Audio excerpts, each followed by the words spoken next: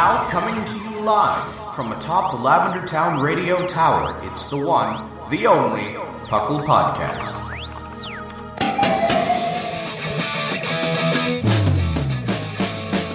It's Puckle! Puckle! It's Puckle! Puckle! Pokemon Underground Champions League, oh yeah! Puckle! Puckle. And welcome to the 550th episode of the Puckle Podcast. I am your host, Trainer Thatch, here today with our spectacular early morning co-host. We've got the one and only fluffiest Whimsicott. Howdy, y'all. And we've got the man of language himself, Linian. Hello. I speak the fewest languages, I think, out of everyone here. Oh no, I probably think that is vaguely more than Thatch. I have a passive knowledge of not passive, passing knowledge of 2. He speaks 2 and something, so Yeah, I can kind of speak too. Ah, great. The problem is that my German's really rough now because I don't go around talking German to people on a regular basis. Same as my French. Yeah. So it's the thing is it'll click every once in a while, and my brain will occasionally maybe once every 3 months just switch to German, which is really surreal when it happens.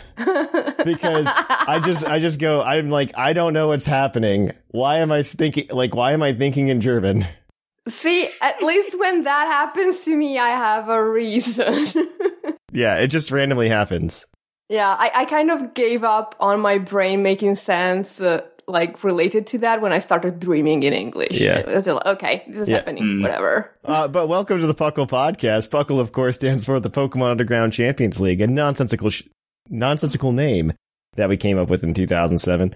We talk everything from the Pokemon trading card game to the Pokemon video game and everything in between. It is an exciting time to be alive as a Pokemon fan, as we get very little news and the community clings to literally anything that happens. I have no idea what you mean. Yeah, it's only happened every single time. It's fine. It's only happened every single time. I find it very fun to watch it happen. Yeah, kind of. For some definition of fun. Yeah, that's a really good point. It's a really good, yeah, no, it's, I don't know, there's definitely a lot of stuff coming out, and I don't know how much I want to really, dig into leagues, because, they're just, dumb. They're just dumb, and I don't want to deal with it. I remember, back in the day when it wasn't Twitter-focused, and you had to, find the one, 4chan post, and you just go, man, is this one real or not? I don't know. And now there's always, one person that definitely has it. Yeah. It's just very sad. Yeah. It's not fun. But it is what it is. It is what it is. Well, you guys been up to anything lately? I've had a few things I've been doing, but not as heavy as the previous 2 weeks. I finally played Pokemon Red and Blue. Oh, God. Why? I figured it was the only ones that I hadn't played personally, right? Yeah, I still think that's a terrible decision, but they were fine. Yeah. They don't take that long. No, I think it probably took me about 5 hours, and I was absolutely not playing optimally either. It's just what it was, Yeah. That's fair. It really has. There's some parts of it that you're like, wow, this is really good, and then there are other parts where you're like, why did they think this was a good idea? I don't follow why it's what is this thing? Oh, all it does is get status moves for basically ever and stomp. Yeah. Yeah, no, move pools in Gen 1 are horrible. Okay, even Gen 2. They're so janky. Even Gen 2 are bad. I play through them for nostalgia purposes only, nothing else. But, the quality of life is so bad. The move pools are trash. It's just I think when they came out, it's fine. But because Pokemon's improved so much in the past 30 years, right? I guess not 30, but in the past 25 years. I mean, they're Game Boy Advance games. No, these are Game Boy Color or Game Boy games. They're Game Boy games. Game Boy games. That's what I meant to say. They're not even Game Boy Advance. Yeah, and so it's bad. They're gonna be a little jank. Oh yeah, I mean, also like Gen 1 and 2 are like broken. Like, oh yeah. Oh, I was exploiting that. Yeah. Like anytime my stats would go down and I'd get faster, I'd just kind of go, hey. They're just broken in general. It's like, it's just bad. Like, I really enjoy Red and Blue to some extent, but like, yeah, I mean, you do it for like the memories. I don't think you should do it if you've never played it. I mean, just to be able to say you've played every game in the series because you're a like super fan or something like that. Or just to say, you know, now I know what it's like. I must suffer as my ancestors have. Yeah, that's what it feels like at this point. Because like, I honestly wouldn't be like, yeah, Pokemon Red and Blue, great, we got to go back to that. It's just, it's very disgusting. I would not do it. It's more like it's very charmingly awful. Well, I mean, a lot of it has to do, like, with the success of Pokemon had to do with, like, the zeitgeist, too. So, one, Pokemon was a good Game Boy game based on the fact of what Game Boy games were at the time. So, like, it was a very good Game Boy game. Mm-hmm. And then, two, Pokemon was like the Beatles, and it came out the door swinging. Yeah. When it came to the States. So. I crossed that off the bingo card. Yep, it's like the Beatles. It came across the lake, you know, and or across the pond, different pond, but came across the pond and it came out swinging. Yeah, came out swinging. So I mean that's really the success story of Pokemon. It's true. It's quite true. Yeah. Well, what about you, Monzakai? You been up to anything? Well, actually, something. So after I did PDL, I thought, you know, Showdown is actually kind of fun, but I have zero energy to commit to anything right now. So I'm just gonna like click on random battle over and over again. No, that's the right farm ran bats. Got it. Exactly. So I decided to try and ladder, quote unquote, on random battles. And at some point I saw that I was somewhat close to 1700. And I was like, I really want to get to 1700. So I finally got to 1700, and I thought rather highly of myself. And then I was like, okay, let's just have another. I'm now like in the 1500s again. It was just a lucky streak, I guess. Well, no, I think... Or an unlucky streak. Yeah. I don't know, but it was fun. Random battles are pretty good in terms of... Because like most of the people that are clicking it, especially in low ladder, are just clicking it, right? And just to have fun. The number of people that I've seen that just like don't understand competitive Pokemon that are on randoms is very high. Oh, sometimes, yeah. But once you get like past 1600, you start getting people who are actually playing, and it's kind of fun. The problem is, again, you're not really committed. You're not making the teams, and so you see a Pokemon in your team. And you're like, okay, I'm going to switch to that Pokemon because I know what I can do with that. And it's not the set you expect at all. Yeah, I know what you mean. And that's the only like slight frustration, except, the other frustration is like when you get an entire team that is like weak to ground and your opponent has like two strong ground types. Yeah. But whatever. That does happen. It's random. But it's fun because you get to, like, use Pokemon that you have, like, you've almost forgotten that they exist. Yes, and I absolutely use them, agree.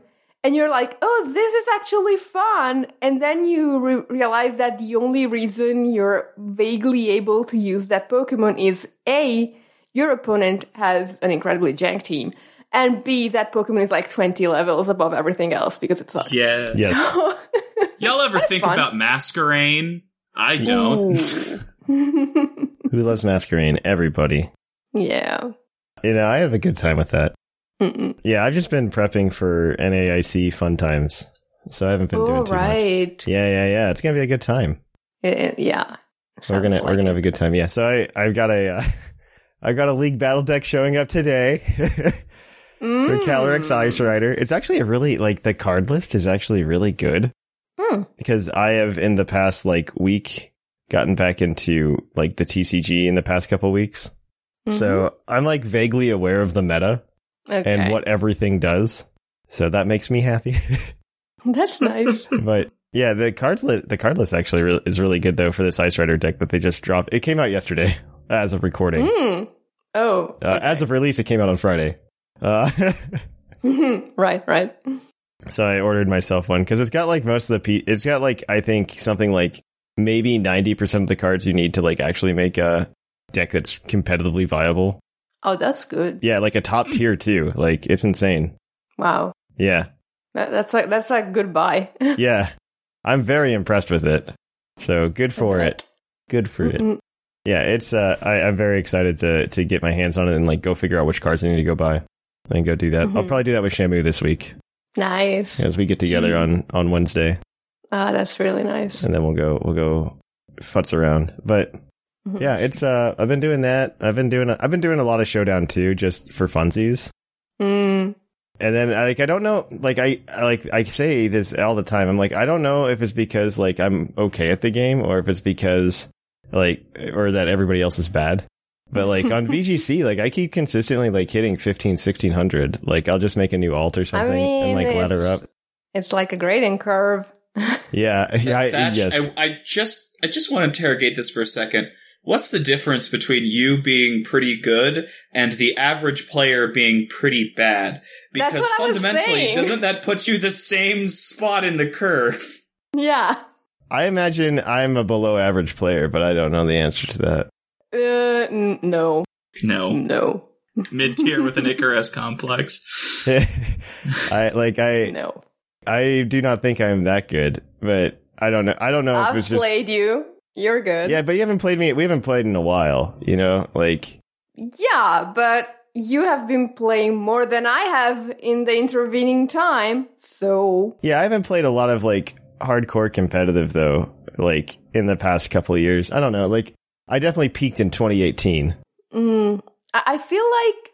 So, hardcore competitive is, like, a slightly different game than most of the other levels. I do agree with that. Because, like, top-level competitive is you're not entirely playing Pokemon, you're playing your opponent at that point. Yes. Because you both know so much about the game that the key to winning is not identifying the right move, it's identifying the right prediction for your opponent's playstyle. I mean, I do that a lot already at the lower levels, but that's because it's very easy. Well, like, okay, but it's really easy to predict your opponent. Right at lower levels, because you know they're just gonna click, oh, super effective move, and then after a while you just like as you ladder up, you're just like, they're no longer playing at level 0, they're playing at level 1. Level 1, yes. And then you go, okay, what's the level 1 play here? Here's the level 1 play, and so you just counted the level 1 plays, and it gets pretty easy. Absolutely, but I think like from level like 2.5 and above, it's like a whole other game. Yeah, I mean, you just have to think about what the plays are, and sometimes I don't know. That's why I really like it when there's a team in format where you can kind of ignore that, and it depends on what you're doing. Like, are you setting things up? Are you getting things rolling? Right now I've been playing mostly with a team. Like, if I go play competitive VGC, I've been mostly rolling with a Shedinja team. Okay, so it's like, does your opponent have something to stop you or not? Yeah, well, so that one, it forces, it essentially, you know that certain Pokemon are coming because your opponent might only have like one dark type move on their team, right? Yeah. And they don't have anything else that can handle Shedinja, so you know it's coming. Yeah, especially in a best of one where they're like, okay, I cannot risk exactly. this. Exactly. So it's That's the kind of stuff that happens. I also just really like it because Shedinja really hard counters Kyogre Zacian cores. So they're not running crunch coverage? Wow. I know. And so it just really destroys that though. And like you just have to take out their support mons, which is usually generally pretty easy. It's just Incineroar, and then they don't even fill out the rest of the team. Yeah, exactly. The only problem is you are forced to see Incineroar every single time. Yes, that is the only downside. But you can, you just play around Incineroar. Kyogre's great at that, actually. So, yes. So it becomes a catch-22 where it makes it more of an uphill battle for your opponent. I don't know. It's a whole thing. It's a fun time. This has been a long intro, though, so... Oh, yeah. Yeah, maybe we should stop and go talk about some news. So let's cue that epic music.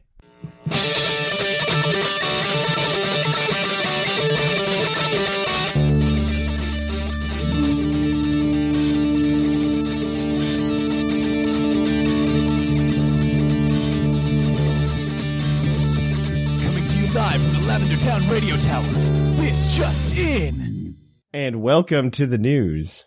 In the news, we've got a few things to talk about, and just a few. First of all, PokeToons, those things that were only in Japanese that were like Pokemon cartoons drawn in like the old school cartoon styles. Oh. That were only in Japanese. They're coming to Pokemon TV. I assume they're going to be translated to English, kind of. Legends Arceus is Amazon's best-selling video game so far this year, BT Dubs. And that's not the digital version. That's just the physical version. Oh. The digital version is actually the fourth best seller. Oh, wow. Oh, wow. To be fair, those sales numbers that came out for Q1 were insane, so Yeah. I am very unsurprised. Legends Arceus, though, is chef's kiss. Yeah, it's really good. It's really, really Yeah, good. so I'm very happy about that. Okay, I'll let you do the next one, Whimsicott. Speaking of video game releases, this Thursday night, Pokemon Snap releases on the Nintendo Switch Online expansion pass, and the news is worded in such a way that it says, hopefully the surviving blockbusters are ready. I've been feeling so old lately, and it just every single time there's another chink in the armor. Like, come on, guys, please stop. You guys have to understand, like, the immense pain I felt when I sat down in the theater to watch Captain Marvel. And the setting scene to make you understand that this was like is it the 90s? Very much in the past. This is a period piece, and they pan out to a blockbuster. It was like a stab of physical pain. In the TCG, rumors are an upcoming set will have an Alolan Vulpix V-Star. The Scarlet Violet set might also not have space to release this calendar year for Japan, so it might...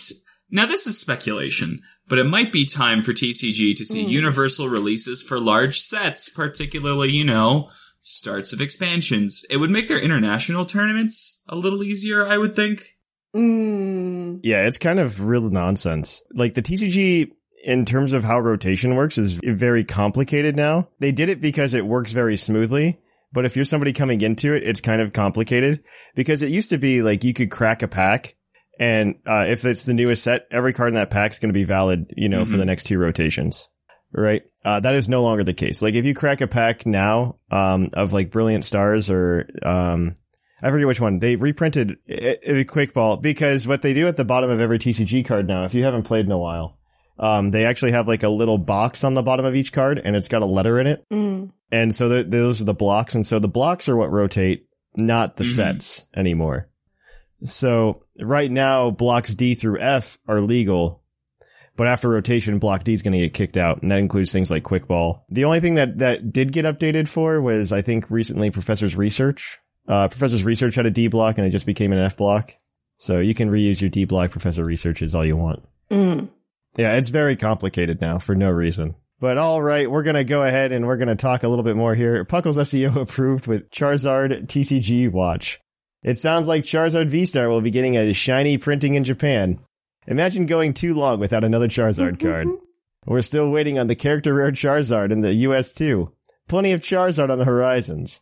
In Charizard adjacent coverage, Regidrago, whose arm resembles a Charizard skull, will be one of the feature cards in Japan's October set, Paradigm Trigger. I like the little parenthetical, gotta love newsless weeks. Love this week's. Yep. Oh, wow. All right.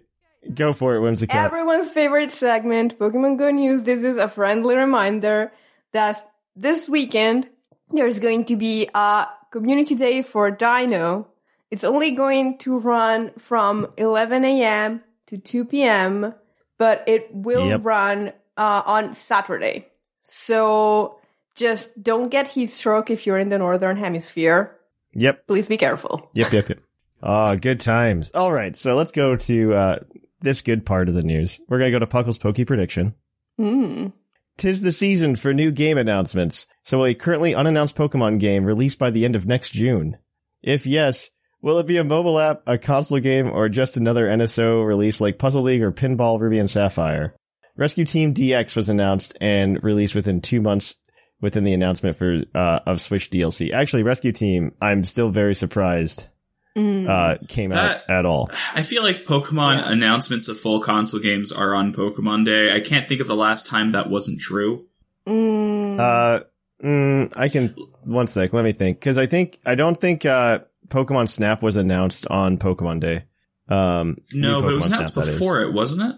Because there was that direct. It was definitely announced before. That was the same direct that had the expansion pass. Because I remember going into it being like, oh, there's going to be no news, and it was all news. But yes. Yeah. Oh, I think, but but the question is asking if by the end of next June we're going to see something that we don't know about. We'll see one horribly misinformed app. That's what I'm going to say.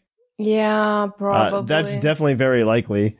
I would also like to, I don't know. I think there could be something. It's been a while since we've had like a spin-off game, because I think Snap was the last one, right? Unless you count Unite, but what I could see is something like the size of Unite being announced in like January and then released in April/May. But I don't think that's gonna happen. I'm more with Linian on we're gonna get something, because like Masters is sort of running thin. So all right, well, we're gonna end it there. And we're going to kick it on over to Puckle's Poke Quiz, where we're going to quiz your co-host on their insane Pokemon knowledge.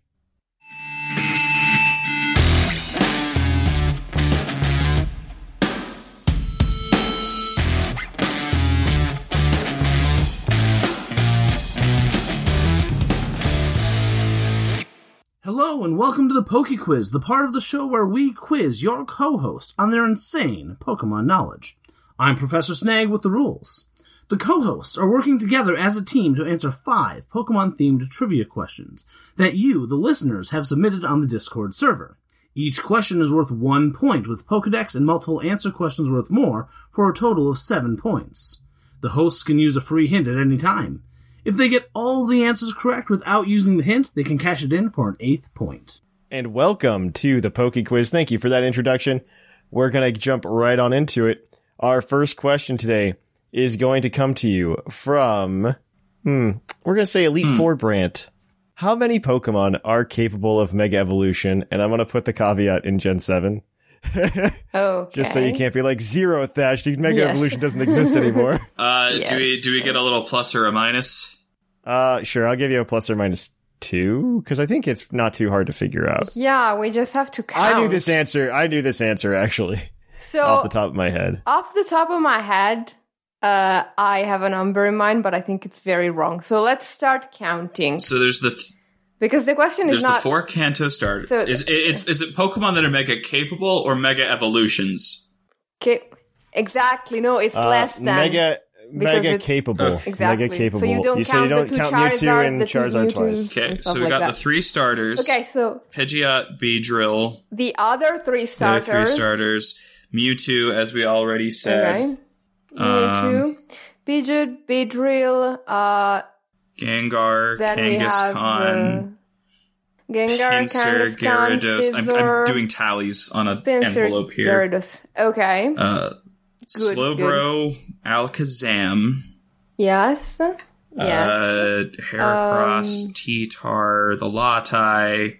Yes. Then you have Ampharos, Audino, Aggron, Gardevoir, Gallade, Diancie. Diancie, right. Scizor, Steelix. We've already counted Scizor, I think. did make a mark for it, so we're good there. Okay, so Scizor and Steelix, Mawile, good. Sableye. Mawile, Sableye, Metagross, Salamence. Absol, Altaria, Banette. Yes. Garchomp. Right, Garchomp. Rayquaza, Lopunny. Ooh, right. Rayquaza, Lopunny. So I've got 20, 30, 35, 38. Do you want to say 40? Let's give it another, half a minute to see if we can think of anything else. Are we done with Gen 1? I think... Aerodactyl. We forgot Aerodactyl. That's 39. Okay. Do you want to say 41? Just give us the most breadth of possible errors. No, there's something else, definitely. Give me a second. I keep wanting to say Flygon. Wishful thinking. Maxie and Archie, so Camerupt and Sharpedo. Oh yeah, Camerupt, Sharpedo, because the number I had in mind at the beginning was 49. Medicham was another one. It's the Oras editions. Medicham, that's right. Yeah. Did we say Glalie? What else did they add in Oras? No, we didn't. We didn't say Glalie. I know we said Altaria. Yes, we did. We said Lucario, right? Where there? No, we didn't I thought we say must have said at the Lucario. beginning. Okay, so that's 40. No, we didn't. 44. I think the number is 49. Let's All see right, if we so can let's make a match. We can say 47. 47? But, yeah, sure. Let's say 47. Okay. 47 is close enough. The answer is 48. Okay, cool. The answer is 48. I think you missed a couple minor ones, but I think you got the bulk. Manectric was one that we missed. I think you got the bulk. Oh, right. Yes, we One of the did. stupidest Manectric designs is of all one, time. And yeah, so that's 1 point. That was a lot of work for that 1 point, but you guys did it. Okay, yes. All right. This next one's going to be from Wyatt White. Losing the gift of flight is sad. What two Pokemon lose their flying types after Rowlet evolving? and Rowlet and Two Hisui. Pokemon lose? Well, that's the same Pokemon, actually. Dartrix is okay. one, yeah. I don't know. I'm thinking on the other. Yeah, there's one more. They're both in PLA, actually. But and wait. As in they're both obtainable? Ooh, Scyther. Yeah, okay, yeah. Dartrix and Scyther. Dartrix and Scyther are correct. They are the only two Pokemon that lose flying type And can do it in evolution. 2 different ways. Yeah. Yeah, they both can do it in 2 different... Well, okay, I wouldn't say Dartrix is 2 different ways. It's just like it what I'm existed in a saying is it different goes place. into 2 different types. One loses it for Ghost, one loses it for Fight. Yeah. Oh, okay. And then Scyther loses it for Rock and for Steel. Yep. Understandable. All right, so that's 2 for 2. Our next question is your Pokedex entry question. This is going to come to you from Rapture. Its Pokemon Sword entry reads, it stands in grasslands, watching the sun's descent from zenith to horizon. This Pokemon has a talent for delivering dynamic kicks. Who's that Pokemon? What entry was that's this? an entry and a half. Sword. From Pokemon Sword. Blaze it. It stands in grasslands, watching the sun descent from zenith to horizon. This Pokemon has a talent for delivering dynamic kicks. Okay. The answer is not wheezing. Yeah, no. From Zenith to Horizon. Yeah. To So the second half of the day, it just stares at the sun. Interesting. And then it kicks stuff. Who got that guy a word of the day calendar? Is Zenith such a... It's more rare that it's sport? just very strange. No. Okay. So kicking Pokemon, Serena maybe? That's in PL. I mean, that's in Gen 8. For some reason, is Medicham in Sword? Yes, it is, I right? think it isn't, but I don't know. Oh, It actually is not. It is actually not. Maybe then... It feels like something along those lines for Like some a fighting reason. type. The other... Yeah, the other... Do you want to just say, like, what else could it be? Hitmonlee? What are the entries for, like, Kabfu and Urshifu? Well, Urshifu has, like, a million of them. But they tend to be, like, all of the Kubfus are, like, training things. And Urshifus are, like... Okay, yes, it has to fair. explain the gimmick of the 2 styles. And also, Urshifu punches more than it kicks. Significantly, yeah. So yeah. Mienshao also doesn't kick as much as it does other things. No, it does, because its whole thing is like high jump kick and all that, but I don't think it's in the game, so it's kind of a moot point. Yes, it is. It's in the Isle of Armor, I think. Well, then I'm actually feeling okay with that. Okay, Mienshao. Mienshao is incorrect. Okay. Your next Pokedex entry comes from Pokemon Shield.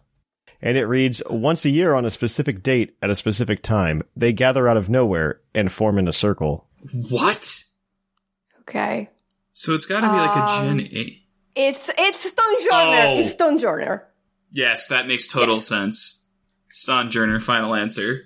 Stone Jr. Yes. Sojourner is correct. Okay. So I know it's all legs, but for some reason I never imagined it kicking stuff. Kicking, Possibly yeah, right? because that's very disturbing. But I think its move pool actually has like the kicking moves in it on purpose, though. like I've ever used it. It's nobody's It's used an ability Stone Jr., let's be that honest. is supposed to work in doubles, but in doubles is underwhelming at best. Somebody put out a thing. Oh, it was Joe PokeAim MD. He said if Pokemon could stop making abilities that are supposed to work in doubles but are hot trash, that would be cool. Yeah. That would be really cool. It learns Mega Kick at level 66. Okay. That is one Good for big it. kick. Yes. Fair enough. All right. Moving on. Your next question is your multiple answer question, as always. We're going to go ahead. And this one has 3 answers. I need one Pokemon for each of them. And this is going to be from Bilingual. What 3 non-poison type Pokemon can learn Toxic Spikes via level up? Ooh. Gliscor? You have to lock them in. You get 3 strikes. And then you're out. Gliscor doesn't get that. I ran it into PDL. It doesn't get that. Okay.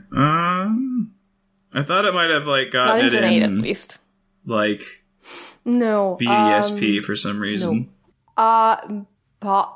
Possible, but I don't think so. Uh, Okay, so things that are spiky, because Klefki doesn't get toxic spikes, it just gets spikes, right? It also asks by level up. what about your standard hazard setters? So, because I think Fortress gets it. I could see Fortress getting it. I'm trying to think so Skarmory I think only gets regular spikes. I know Greninja only gets regular spikes, even though it would make a lot of sense because it's a ninja. And I think also well, let's just try Fortress. Oh, gosh. Might as well. yeah, let's try it. Sure. Lock it in. Fortress is correct. That is one of them. Cool. Good. Oh, awesome. There are 2 more. 2 more. And then what else just has all of the hazards? I honestly couldn't tell you. I don't think it's so Gen 1 has crazy move pools, but Toxic Spikes wasn't until Gen 1 has a lot of exactly. So I don't think it's a Gen 1 Pokemon. Besides the fact that a lot of them are poison types. It would have to be. It's a non-poison type anyway. Exactly. So So you need to answer. You do have Do the you want hint. to just I use will the remind hint? you. ooh. Well, Yeah, I guess I if think we've already got we the 1 could point, get we 2 could points out of this. still technically cash in because we got points on everything. Yeah, but we can. Okay, I mean, if you want to do that, then I'm gonna push you Look, for answers. We can cash it in for 1 point at the end, or we can get 2 extra points on this question if we use the hint in a good way. That's fair. Let's take the hint. Yeah. One is a very defensive water type, Oh, and the other Pyukumuku. one can't. No, that's false. Strike Okay. 1. Bump. Okay. Defensive Cloyster. water ice type. Okay. The Cloyster, that's correct. And then Cool. the other one can be a very defensive legendary psychic type. Mew. Can be. Did they give it to freaking Deoxys? Oh, yes, I think they did. That is correct. I didn't realize that was by level up. I thought that was by. It is. Well, I guess that's the only way it would get it because it's not like it's a TR or anything. Oh, yeah. I said Mew thinking about, TRs and stuff. No, of Deoxys course. defense. Yeah, the question was level up. Okay, yeah, cool. See? 2 points. Here we go. Yep. 2 points. There you guys go. You guys are, I forget, 5 for 4. Yes? Yes. No, yes. We got 1, 2, 3, and then 3. No, it's 6. Okay. It's 6 for 4. You don't ruin my next math. base deck. Next one's your base deck question, as always. And this is going to come to you from Poliwo. What non-legendary flying type has the highest base attack of all non-legendary it's not flying types? Talonflame. No, and I don't think Thanks, it's... Seth. I don't think it's Alusha. Is it Alusha? No, it's 92. Oh, It's gosh. got to be Mega Aerodactyl is up there. Right. But I'm not. Also, Braviary's got to be up there. Mega Pinsir goes flying, right? And it's very strong. So I think Megarodactyl has like 130 or thereabouts. I don't remember Mega Pinsir. I think Mega Pinsir was higher because it actually wasn't that fast. Because it's very slow, so it was... Because it was spamming Quick Attack, right? Like that was its whole thing. It was spamming Quick Attack, but it also strong because it got the bonus from Air Yeah, Raid. but like normal Pinsir has an attack of, I think, 130. Oh, okay, then yes, the Mega is probably higher than that. So because Megarodactyl's highest stat is speed. What else could it be? I think it's either Mega Pinsir 30 seconds. or it's Mega Salamence. But I don't know which of the two. Is also very high. I think Pinsir probably was given better stats. Because it's slower, significantly slower. And a lot of Salamence went to special attack. Fair, yes. So I would say Pinsir. I'm okay with going with Pinsir. Pinsir is correct. Mega Pinsir, that is. But Mega Pinsir has a base stat, attack base stat of 155. Wow. The second one is Mega Salamence. Okay, cool. With 145. And in third is actually Archeops. Oh. With 140. True. So, yeah, you got it though. So that's 7 points for you guys today. Yay. Let me go add those to the sheet. And we will see how that shakes out the standings. It changes it up. All right, we're gonna go ahead. In first place, we've got our Sigma with 16 points. In second place, in a 2-way tie, we've got Sublime and Linian with 15. And in fourth place, we've got Shark with 8. And tied for fifth, we've got Seth Vilo and Whimsicott with 7 apiece. Tune in next week for more. Well, actually, I don't know if we're gonna do it next week. We'll find out. Or the week after that. Well, next week's we're gonna like be in person, so I don't even know if we're gonna do that. It might just be like a round table next week. So we are gonna go ahead and kick it on over to the topic. We have another review for you guys today from Apple Podcast from Ben. You can feel the love and soul these guys have for the game and each other, and it's such a refreshing thing to hear passionate people talking about something they love and not just use the podcast as a way to shove adverts down your throat. With all hosts having separate professions from the podcast, it always feels like you're listening to a podcast made by people who want to be there, instead of just being there to pay their rent. No disrespect to anyone who makes their living for media, but you can really feel the love when listening to Puckle. Thanks for that wonderful 5-star review. If you want your review read on the podcast, just drop it, and we'll probably get it there. So we appreciate it. Every review helps us, so please review us wherever you can find us. And until then, we will catch you on the flip-flop. And welcome to the topic. Our topic today is going to be Scarlet Violet gimmick, maybe? I don't know exactly what we're going to phrase it. I wanted to talk about the potential that the gimmick could be a type change gimmick, which is what's been, circulating the internet, and I've been helping propagate because I think it's silly. Yes.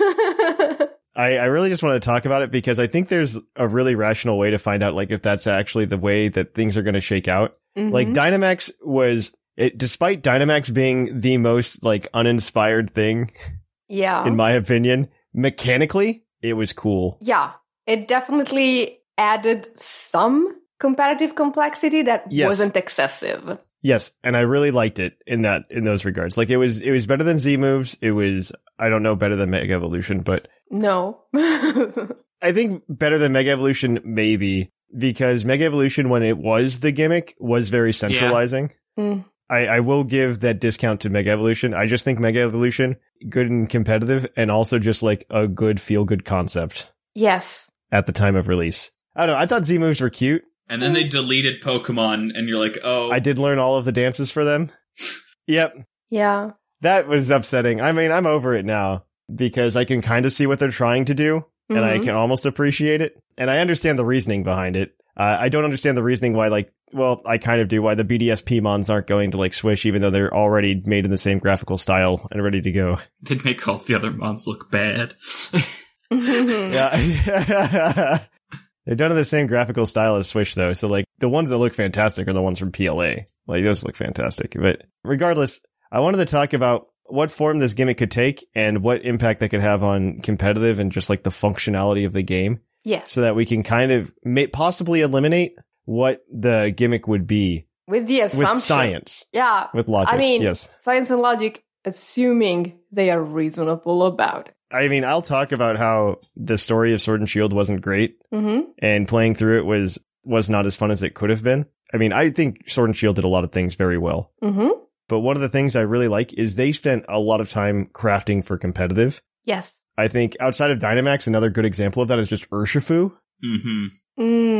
They crafted Urshifu. Like, if you look at its base stats, they're all, like, wobbly. Yeah. It's on purpose to make it hit specific targets. Yeah, like the speed is 97. That's a very specific niche. That's like, it's good, but it would be too good if it was just 2 or 3 points faster. It just outspeeds Mimikyu. But it gets outsped by staples like Charizard. Okay, it gets outsped by, like, base 100s. There's a lot of base 100s. It also gets outsped in the unrestricted format by stuff like Yveltal and Xerneas. And who are just shafted for no reason. That's fine. Exactly. They're just like, yeah, base 99 speed. That's what you wanted, right? Yeah. So I was going to, like, do this whole spiel later, but I think it also works as a premise. I think, personally, that in Gen 8, we have reached the peak of possible complexity added by the gimmick. And my reasoning is this. So, Mega Evolution, you had a limited number of Pokemon that could Mega Evolve. You took a look at Team Preview. You pretty much knew what was going to Mega Evolve. And once it Mega Evolved, you pretty much, okay, this Pokemon now has these stats, and it can do that thing, period. With Z-Moves, it had an element of unpredictability that was just a one-off, though. It was actually really bad. Yeah. I was not a big fan of it because just, like, it could just happen. And you're just like, well, I couldn't have planned for that. Yeah, but it was a one-off. Like, it will delete one of your Pokemon. It will not shift the entire momentum of the match, probably. Well, it could also be countered, which was the big thing. Like, there were some things that could just be countered. And status Z moves could do stuff, but they were also, again, a one and done. Yeah.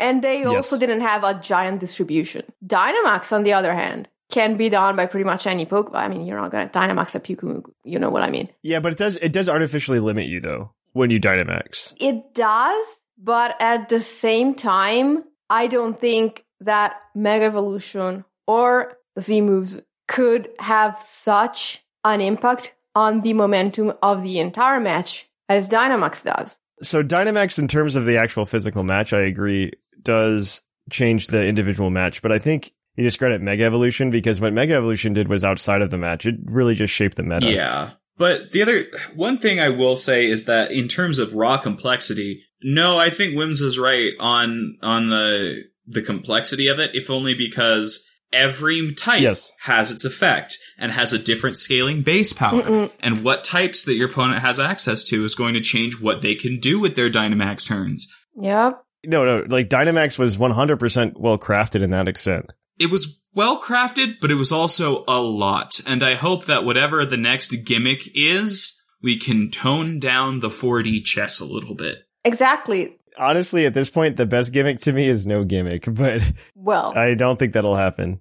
I hope the gimmick is a smaller one. Because as I said, like... Yes. I've been playing a lot of random battles. Random battles in Gen 8 have Dynamax. And the number of times I thought I had a game plan, and then my opponent Dynamaxed and completely threw it for a loop, is much higher than I would have liked. That's understandable. It's like, as Linian said, there's so much that can go on with Dynamax, with the boosts, with the terrain, with the weather. It's like, I don't think a game that is supposed to be as approachable as Pokemon is supposed to be can go much farther than that. I agree. The thing is, I say this to myself all the time, right? Like, they can't evolve the game, and then they do. I don't mind if they evolve the game. I just want them to make it better in its new simplicity, or at least clean out a lot of the layers. I agree with you, because I think if they would have brought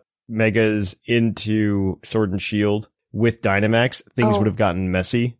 A bit, yes. Like Z moves and Megas, they like built in a handicap by having to hold the Z Crystal or having to hold the Mega Stone. Mm-hmm. In Dynamax, they just didn't. Like, you could just do it. It's fine. Have fun. Yeah. The limitation was actually set by Dynamax more so than anything else, because if you wore Choice Band, yeah, you could get rid of the limitation of being stuck into one move, but you lost the Choice Band boost. Yeah, and I thought it was fair. Yeah. That is very fair, and it's done very well. I really like it.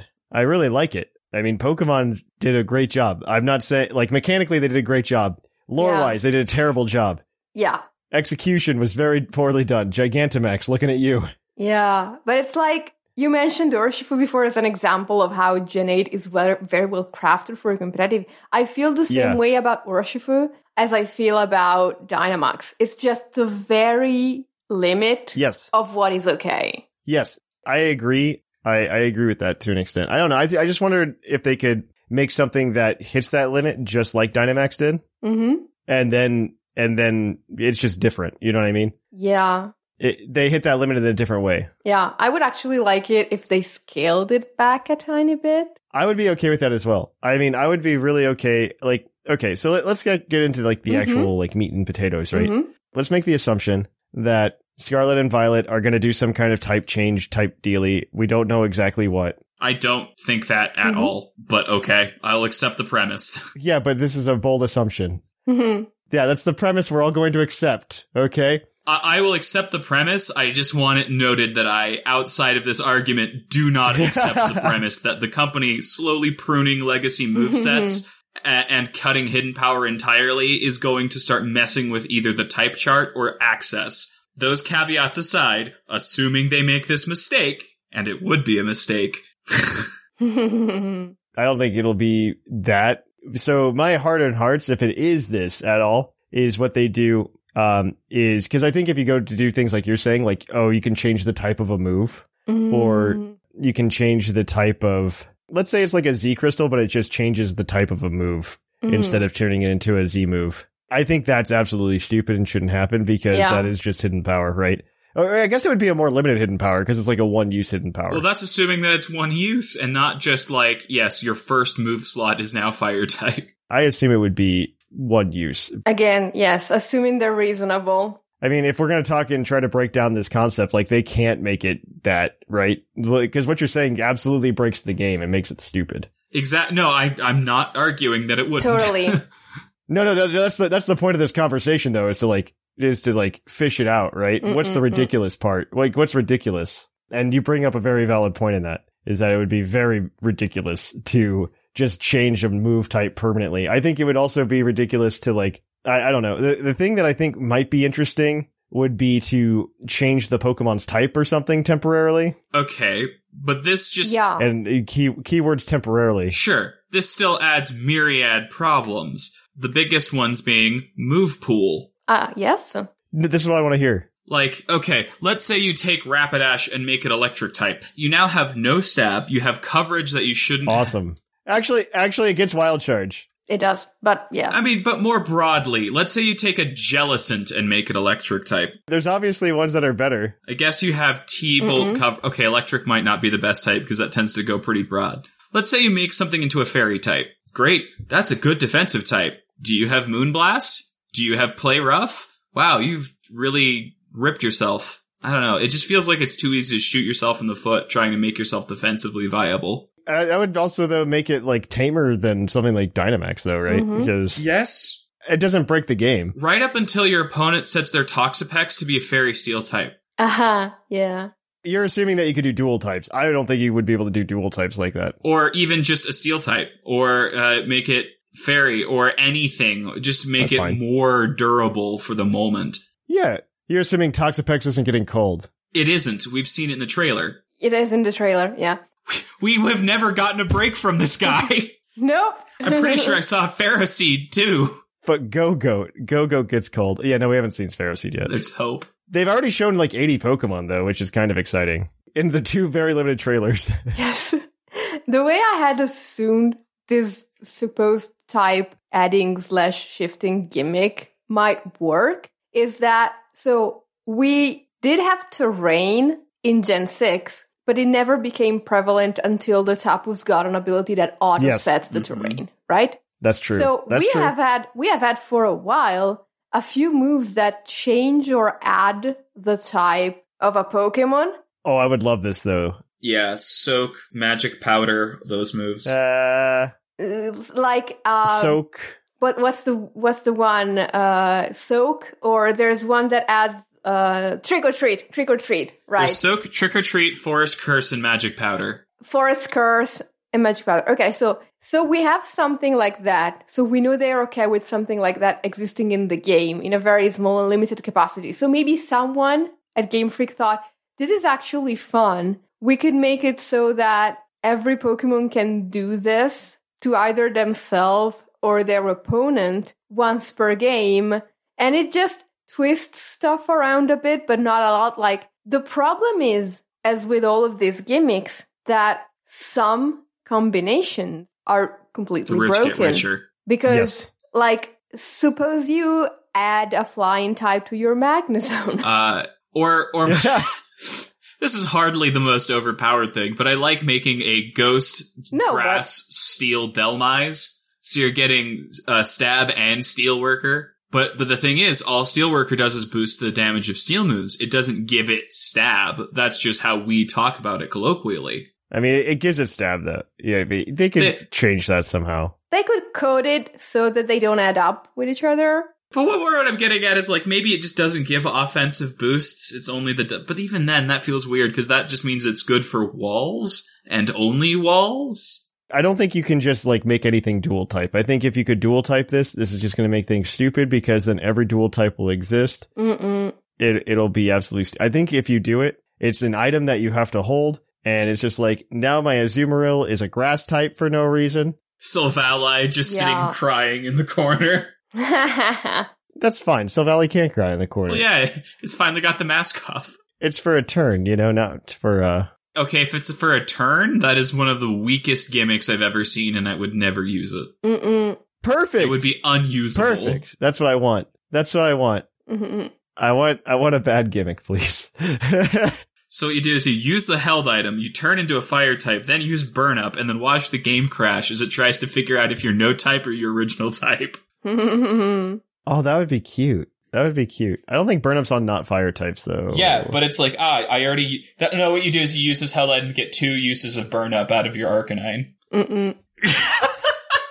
Oh, I see. That would be a cute gimmick. That I would like that. Actually. That would be cute. I'm here for it. There's also, like, the possibility, but this would be a bit nuts to, So there's this, this entire rumor, I think, comes from a couple of things, and one of them is the giant type wheel that's rather prominent in the design of the squares we see in the trailer. Yeah, I think that could be more just like Jim this way. I think the same thing, but people have been obsessed with this thing like, okay, so this color is next to this other color, and so let's assume for a moment, I don't think this is going to be the thing, but let's assume for a moment that it was something like that, and you can't change any type into any other type, but... Oh, it has to be, like, adjacent, like a color wheel or something. Exactly, or something like that. Detective Pikachu was training us the entire time.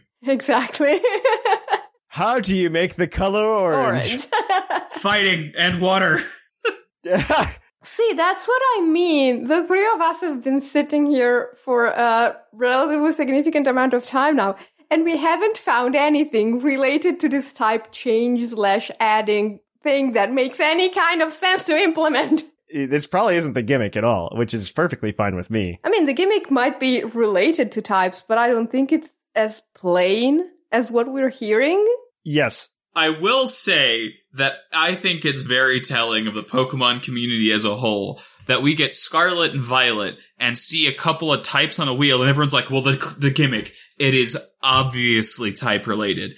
And then we get the tiniest scrap. Oh, it's definitely not obvious. Bit of information that this might be themed, future and past. And now all of the speculation is, well, obviously the gimmick is time-based. It's so obvious that you have games called Sword and Shield, and the gimmick is going really, really big. And we've got games called Sun and Moon, where the gimmick is using the power of crystals. Mm-hmm. And X and Y, where the gimmick is using the power of crystals. Yeah, it's like, what? They've done this like the past 4 generations, right? Where in the Japanese logo, there's always like some kind of Yeah. symbol that represents the gimmick. And I mean, it's there for Scarlet and Violet. Yeah, that little white crystal star thingy. In my heart of hearts, I hope that's just the item you need to turn your legendary into a motorcycle. It's an ignition key. That's what I really hope. Like, we don't need any more gimmicks. I really don't think we do. I thought Z-moves were really cute and they've made sense in the story of Sun and Moon. I think Dynamax really makes no sense in Sword and Shield. Other than, like, we wanted to have raids, so we, like, shoehorned in some plot points. Yeah. Which is fine. I like raids. I think max raids and raids in general are just, like, the best multiplayer experience that Pokemon's put out that's not PvP. So far. I would say that was the best part of Sword and Shield. I think that was great. I just wish they wouldn't have to shoehorn in Dynamax everywhere else. But that's whatever. It's fine. It's fine. I kind of hope raids return to some extent in Scarlet and Violet, but I don't know if they will. Well, we do have multiplayer already, so... Something co-op would be nice. Well, I guess if they already have multiplayer, if we have that, maybe we just don't have to worry about raids anymore, which I'm very okay with. I still want something to do with my friends. Exactly. I'm sure there will be. Obviously, the generational gimmick is going to be that you can basically, like, phone a friend. So once per battle, you get to send out one of your buddy's Pokemon just for a turn. Oh, no. Oh, no. I'm just kind of hoping that there's not actually a generational gimmick, though. Like, that would make my day. I'd be so much happier. I would be okay if it was something super tiny, like the equivalent of a Z-Crystal, but as we said before, it changes the type of a move once. I think that would be acceptable. Yeah, and then everybody just chooses the flying type one like we did before. Yep, pretty much. Or whatever counters the new wall that is making things annoying for your sweeper. And Yeah. It's like, my team is weak to Volcarona. Suddenly this move is a rock type move. Just once. You know what? That's horrifying to think about with Protean, by the way. You turn a move ghost type and now you're just ghost. Like, it wouldn't be overpowered. It's just nasty. Protean doesn't exist in Sword and Shield. Well, Libero does, which is the same thing, which I do say that way to annoy Whimsicott. Thank you.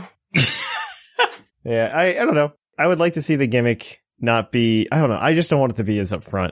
In X and Y, it was part of the story, which was unfortunate. In Sun and Moon, it was integrated into, like, you had no gym, well, you kind of had gym badges, but it was more so that you got a Z-Crystal. Then in Sword and Shield, like, it was every gym battle, this is your Dynamax battle. Yeah. I would love to see just, like, a gimmick that's just like, yeah, I got this, but I don't need it, you know? I mean, I kind of liked that the gimmick was integrated into the story of X and Y, especially. I don't know, maybe I'm just tired. I don't know. I have to say, everyone rags on the plot of X and Y. I always liked it. It's paced super weird. I like it. I like it with the exception of Lysander. I don't like it because none of the characters matter. And then Sword and Shield's got the opposite problem where you don't matter. Yeah. Yeah. Sun and Moon were the only good Pokemon plots, and I will fight you. And before you say Gen 5, I will fight you on that harder. No, I will say that Sun and Moon were really good plots. My only issue with Sun and Moon is how much they wanted you to follow that plot all the time. That's my only issue with Sun and Moon, is that they wanted to be super handholdy and you had to hang out with everybody all the time. Yeah, a bit. Yeah, that's my biggest qualm with a lot of Pokemon games, modern Pokemon games, is that, like, you have, like, X and Y was a little bit better because there were stretches where you could explore before you hit your friends, in quotes. There were stretches, but in Sun and Moon, it was very much just like, yeah, here's the flag, go see Lily over here. Yeah, it did get a bit excessive. That's my only criticism of the Sun and Moon storyline. Other than that, I thought Sun and Moon was fine. I thought the story was strong. I loved it. I really it was a very strong story. It was definitely more than we ever gotten before in any Pokemon game. Even Gen 5. Yes. Even Gen 5, yeah. Gen 5's just fun. I just like Gen 5. Yes. You know it was a fun region to run around. in a circle. All right. This is a good place to stop. We're going to go ahead and kick it on over to the poke of the episode here, guys. So thanks for listening. We are going to catch you on the flip-flop. Poke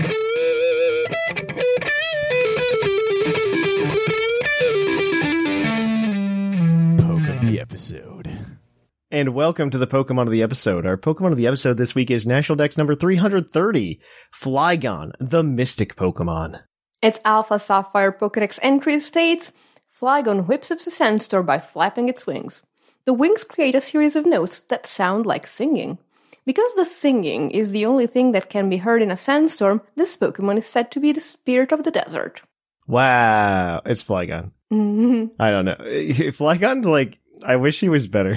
Yeah, same. I love it so much. So does Flygon. Flygon also wishes he was better. All it needs is a new ability, maybe a different type, and about, let's say 100 base stats applied everywhere but HP. Yeah, like a Mega.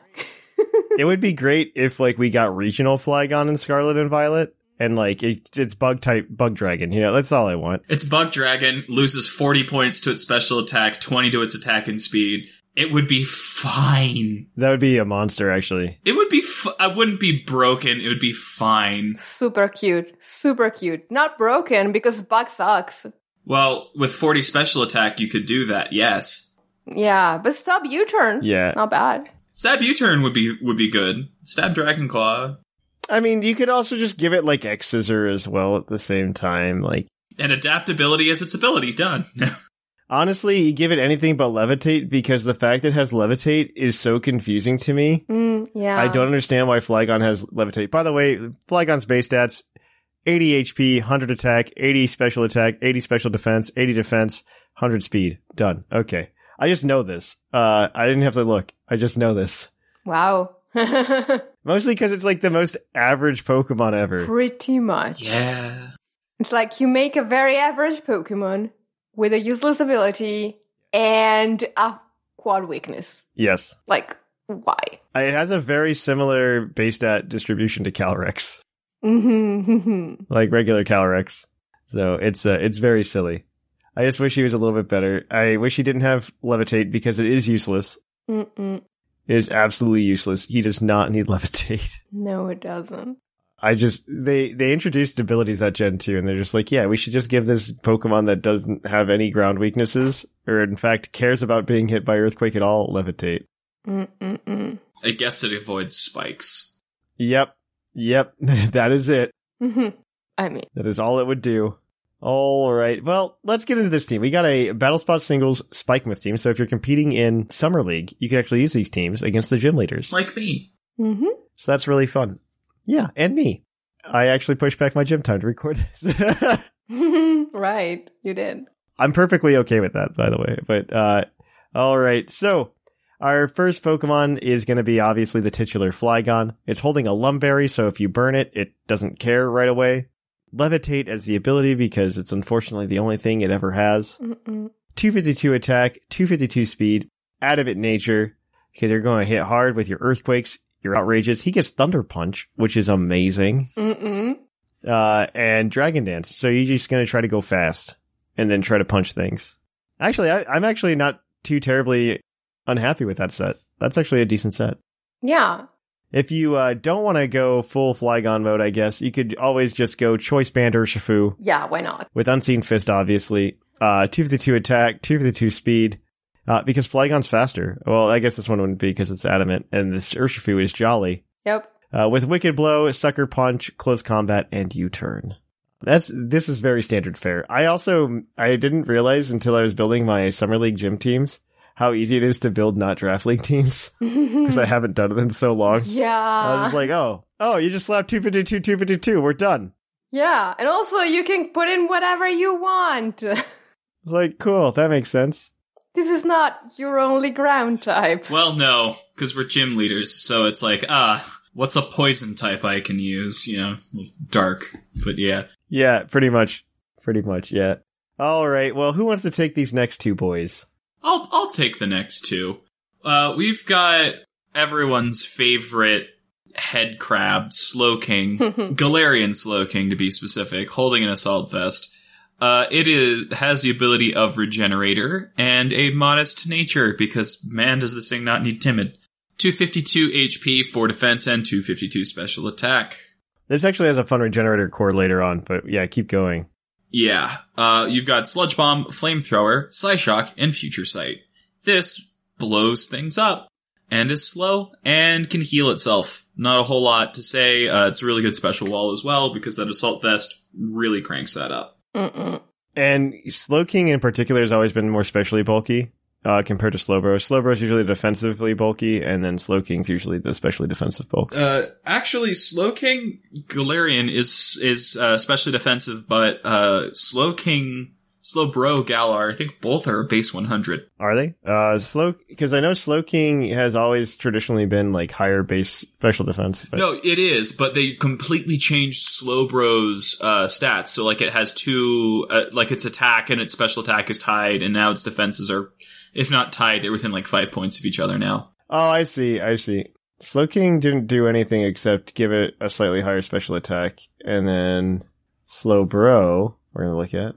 I mean, I could see them completely changing Slowbro for no reason. They did oh my gosh. They didn't change it that much. They did change it a lot. No, its special defense is still base 70 though. Oh, okay. They pulled it from other points. I just know that its attack and special attack are basically tied. They actually pulled 10 points out of its special defense. I know. It's because Shell Sidearm has that whole thing about being special or physical. Yes. Yeah, that's why they did it. I mean, Galarian Slowbro, I think, is the coolest one, and I agree with our discussion last week about poison types that Slowking is uninspired. Slowbro is way more inspired. Mm-mm. So do you know what's always physical? Cinderace, which is the 4th Pokemon on this team.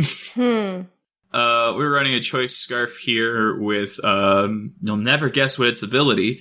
That's right, Librarian. Oh my god. It's got 255 attack, 4 special defense, and 252 speed, with an adamant nature. It's got Iron Head, U-Turn, High Jump Kick, and Pyro Ball. Click whatever is going to deal the most damage to most of the enemy team, and just kind of splatter things. Mm-hmm. That is Cinderace. Yeah.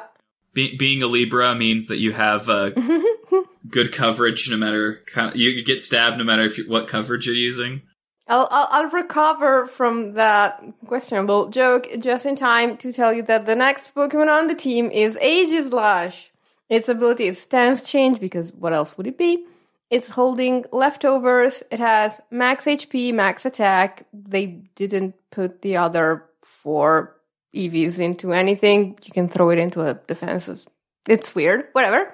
It has a brave nature, because you are not going fast anyway, so you might as well.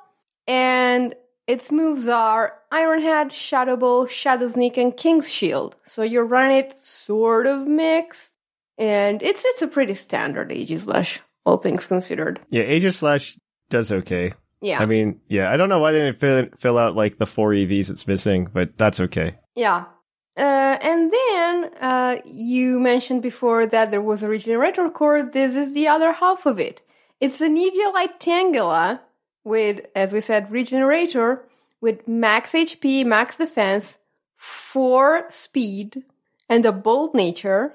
It has Gigadrin, Sleep Powder, Leech Seed, and Sludge Bomb. So it's essentially there to annoy you to death and never die. It's like slightly-ish better Tangrowth. It's slightly bulkier Tangrowth. Slightly bulkier, I guess. Yes. Slightly bulkier Tangrowth. Yeah. Eviolite's the worst item in the world. I hope they get rid of it. And I want it to be... We've called moves, we've called Pokemon, let's call items. Okay? Mm. And Eviolite should be one of them.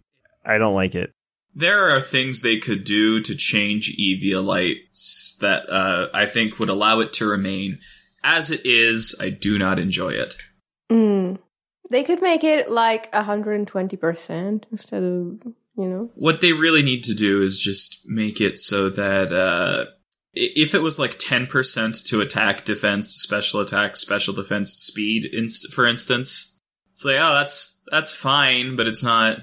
Yeah. That's okay. It's not going to be the end-all, be-all that's going to invalidate an evolution, but it's going to do what the item was meant to do. Make your level 60 evolving Pokemon usable on your story team. Mm-hmm. That's why it exists, and that's why it was introduced in Gen 5, the generation where the average evolution level is 4005.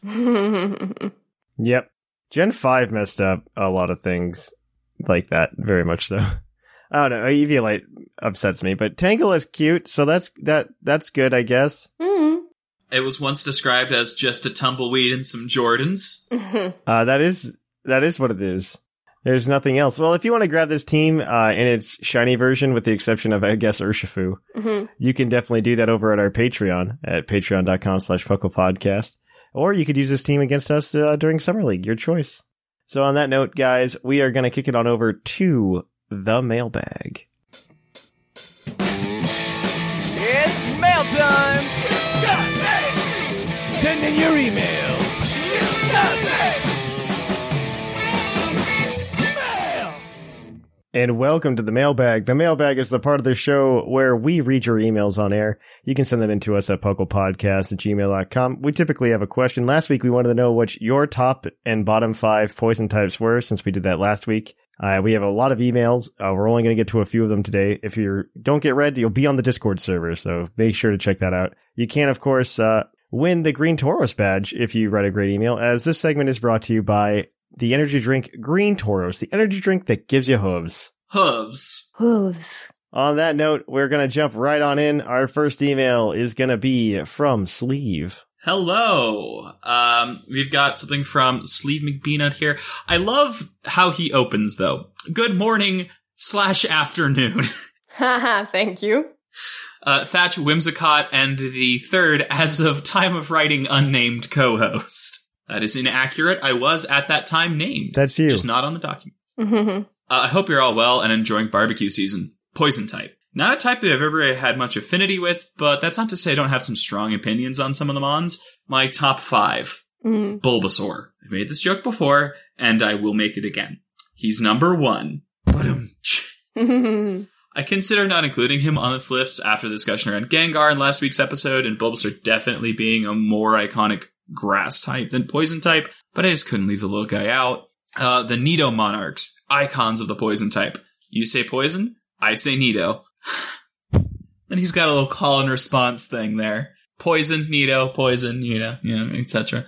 Good typing, decent all-around stats, sheer force, what's not to like? The fact I never get to draft it. Crobat, the staple of many Nuzlocke runs. He's fast, he's strong, he's 5'11". No! Well, that's the wingspan. Still, a bat with the wingspan that's barely shorter than me, I do not like. I mean, they exist. No, they don't. Yes, they do. Yes, they do. Crobat is 5. No, there's no bat that exists that's 5'11" wingspan. A flying fox is not that large. You look it up, Wims. Yes, I'm going to keep looking. Yeah. Despite the jarring size of this Pokemon, the unique typing, the great design, and good stats make it a shoo-in for my top 5. Oddish. This little onion radish may not be the most exciting Pokemon in the world, but it is one of the absolute cutest. I don't think much of its evolutionary line as a whole, but in its base form, easy top 5. Lastly, Dragalge. I should probably throw in something from a later gen.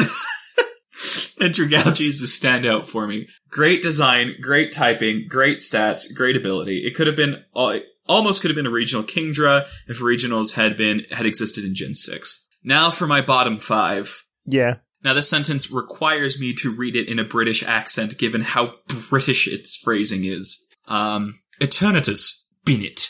I don't like it. What even is this? And it has a form we've never been able to use? Not for me, thanks. To be fair, I really do like the Eternamax Eternatus form as a concept, because when we were getting all the lead up to Gen 7, I was really hoping Ultra Beast would kind of play a role like that did. Obviously, they did not. They were very close, but I like it. I don't think we ever need to use it either based on what its base stats are. I think it's just like a very cute idea. Like, I like the idea of being able to catch a Pokemon that's gone corrupted or has gotten too powerful for its own good, and then it just goes back to its regular form. I just don't like that it's made it slightly harder for me to research the Fuchsia City feuds, because they're like, it's got 255 defense. I'm like, okay, get this out of here. We don't include it. Yes.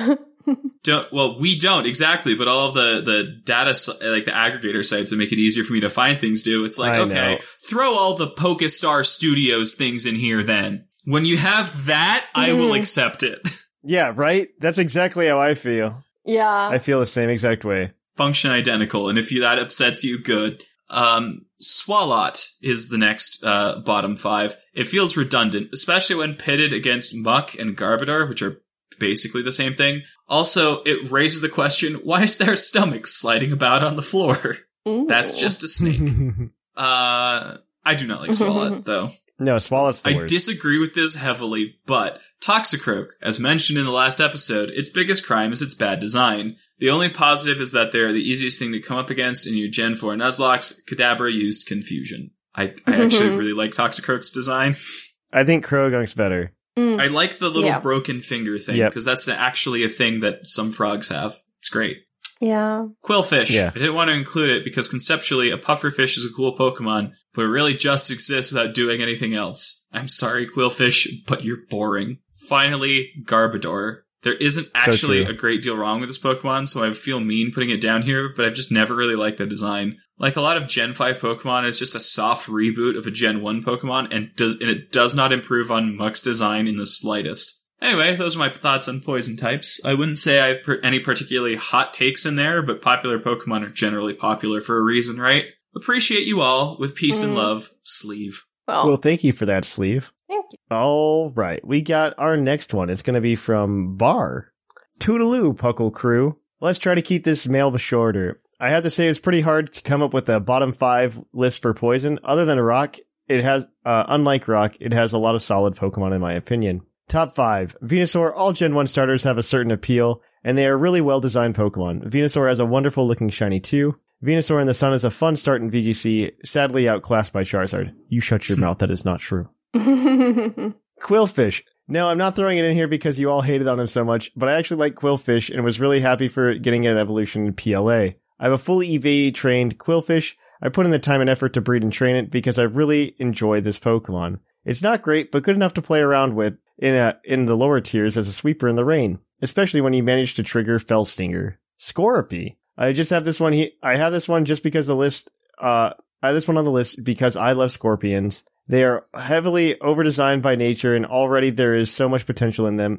I feel about Drapion just the way you feel about Colossal.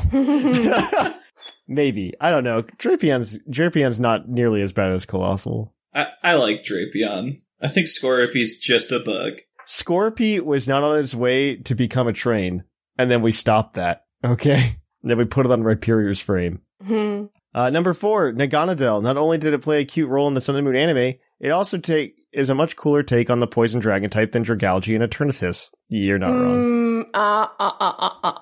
Dragalge's much cooler than either of the others. We can fight later. It is by far the coolest Ultra Beast, even though it looks more like a Yu-Gi-Oh card than a Pokemon. Yep. That's the point of Ultra Beast. No, I know. It's just... No, that's actually the point of Ultra Beast, though. It is. It's also the one that looks the least like a Yu-Gi-Oh card. And yeah, it's fine. It's fine. Nidoking. This was the first Pokemon I trained to level 100 back at the age of 8 or something. Oh. It will always have a special place in my heart. Its line also is the prime example of what I wish for more modern Pokemon designs. A cute base form turning into a fierce beast and not some humanoid furry. Hard agree. Weirdly, I have the same experience of Nidoking being my first level 100 Pokemon when I was like 8. I believe that. Honorable mentions: Beedrill, Muck, Dragalge, Galarian Slowbro, and Scolipede. Flop 5. Swalot is by far the worst poison type, boring design, low stats, uninteresting gimmick, and its pre-Evo is at least cute. Garbodor, this one could also be number 1. Its Gigantamax doesn't save it. I even forgot it had a G-Max form, forgettable Pokemon, and its pre-Evo gives extra Stardust and Pogo. At least it has that going for it. Marini. I just watched the Sun and Moon anime, and the storyline of Marini being in love with James felt weird. I never liked that Pokemon to begin with, but now it's just uncanny to me. Its design doesn't appeal to me at all. Number 4, Sneasler. It is too long. Base Hisuian Sneasel is better than the OG Sneasel, but Sneasler is a mistake. You're wrong. That's fine. I love Sneasler. I'm sorry. So, like, Sneasler is, like, in all of these emails, Sneasler is, like, the most polarizing poison type of all of them. It is in, like, every top 5 or bottom 5. Wow. It's either a favorite or they hate it. I love its personality, and the lanky, odd proportions work real well with its climber aesthetic, and also allow it to have a very exaggerated personality, because small motions on a normal humanoid become greatly exaggerated by its weird, long limbs. Number 5 is Galarian Slowking. It's just so much worse than Galarian Slowbro. The eyes don't help it. Again, uncanny. Dishonorable mentions: Roserade, Dustox, Venonat, and Eternatus. What? Roserade? Roserade is just throwing the gauntlet down. That is, putting Roserade on a dishonorable mentions list is the equivalent of farting in an elevator as you walk out. Not gonna defend it, not gonna explain it, just gonna drop it and leave. Yeah, right? Wow. Oh, all right. Well, thank you for that, Bar. Our next email is going to come from Zay Paladin, and that's going to be Whimsicott. Zay Paladin says, "What it do, Puckle Crew? Hope everyone is doing well. I'm excited to speedrun my top 5 best and worst poison types with you all, and hopefully not stir the pot too much. To start off, let's get the stinky garbage out of the way. And speaking of, Garbodor, it's a pretty bad poison type. Monotyping does not help out Frank Reynolds wannabe, yo. It's an Always Sunny reference, he says. I get it. Yeah. I haven't watched that show. Nor does its lazy design. At least Trubbish looked like a trash bag. Zubat is only on here because of how awful exploring caves is in early Pokemon games, where every other step is the annoying supersonic spamming bat. You know what's worse is that Zubat didn't even really do that in Gen 1. I think Geodude actually has a higher encounter rate in Mount Moon. Yeah. And then when you go to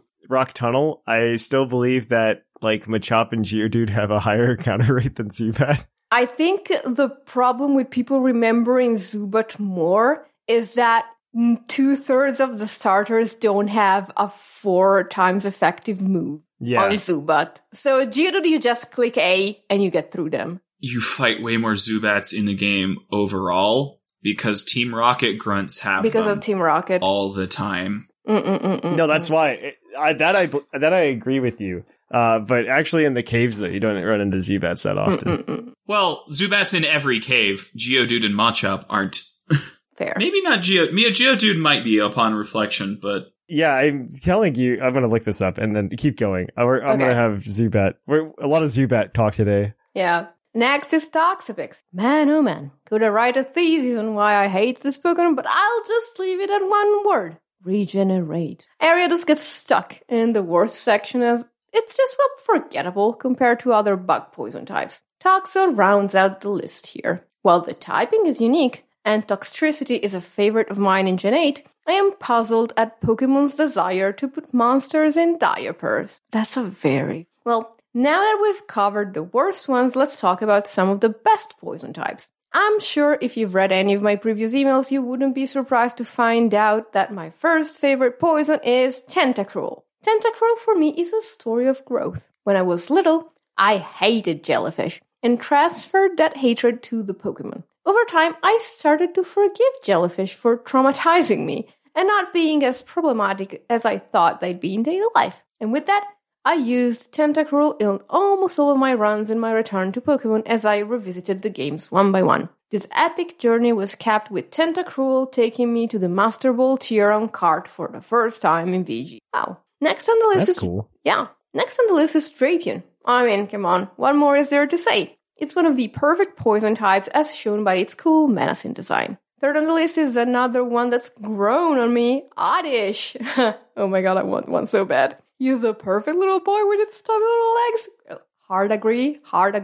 My favorite poison type. The next entry is one of great taste and high class. It's none other than the regal Galarian Weezing. Another Pokemon with a charming design and very neat typing as well. Hard agree here, but it was. Last but not least is Golbat. Plain and simple, he is a funny boy. That about does it for my least favorite and favorite poison types. I hope you enjoyed learning about the different reasonings I had for each selection. One last thing. I just want to shout out everyone who played or helped run PDL this year. It's been great fun and I can't wait to see who wins. The Philly Ferrothorn will be back next year. Take care, Z Paladin. Oh, that was nice. So I'm going to correct myself. I was completely wrong. Okay.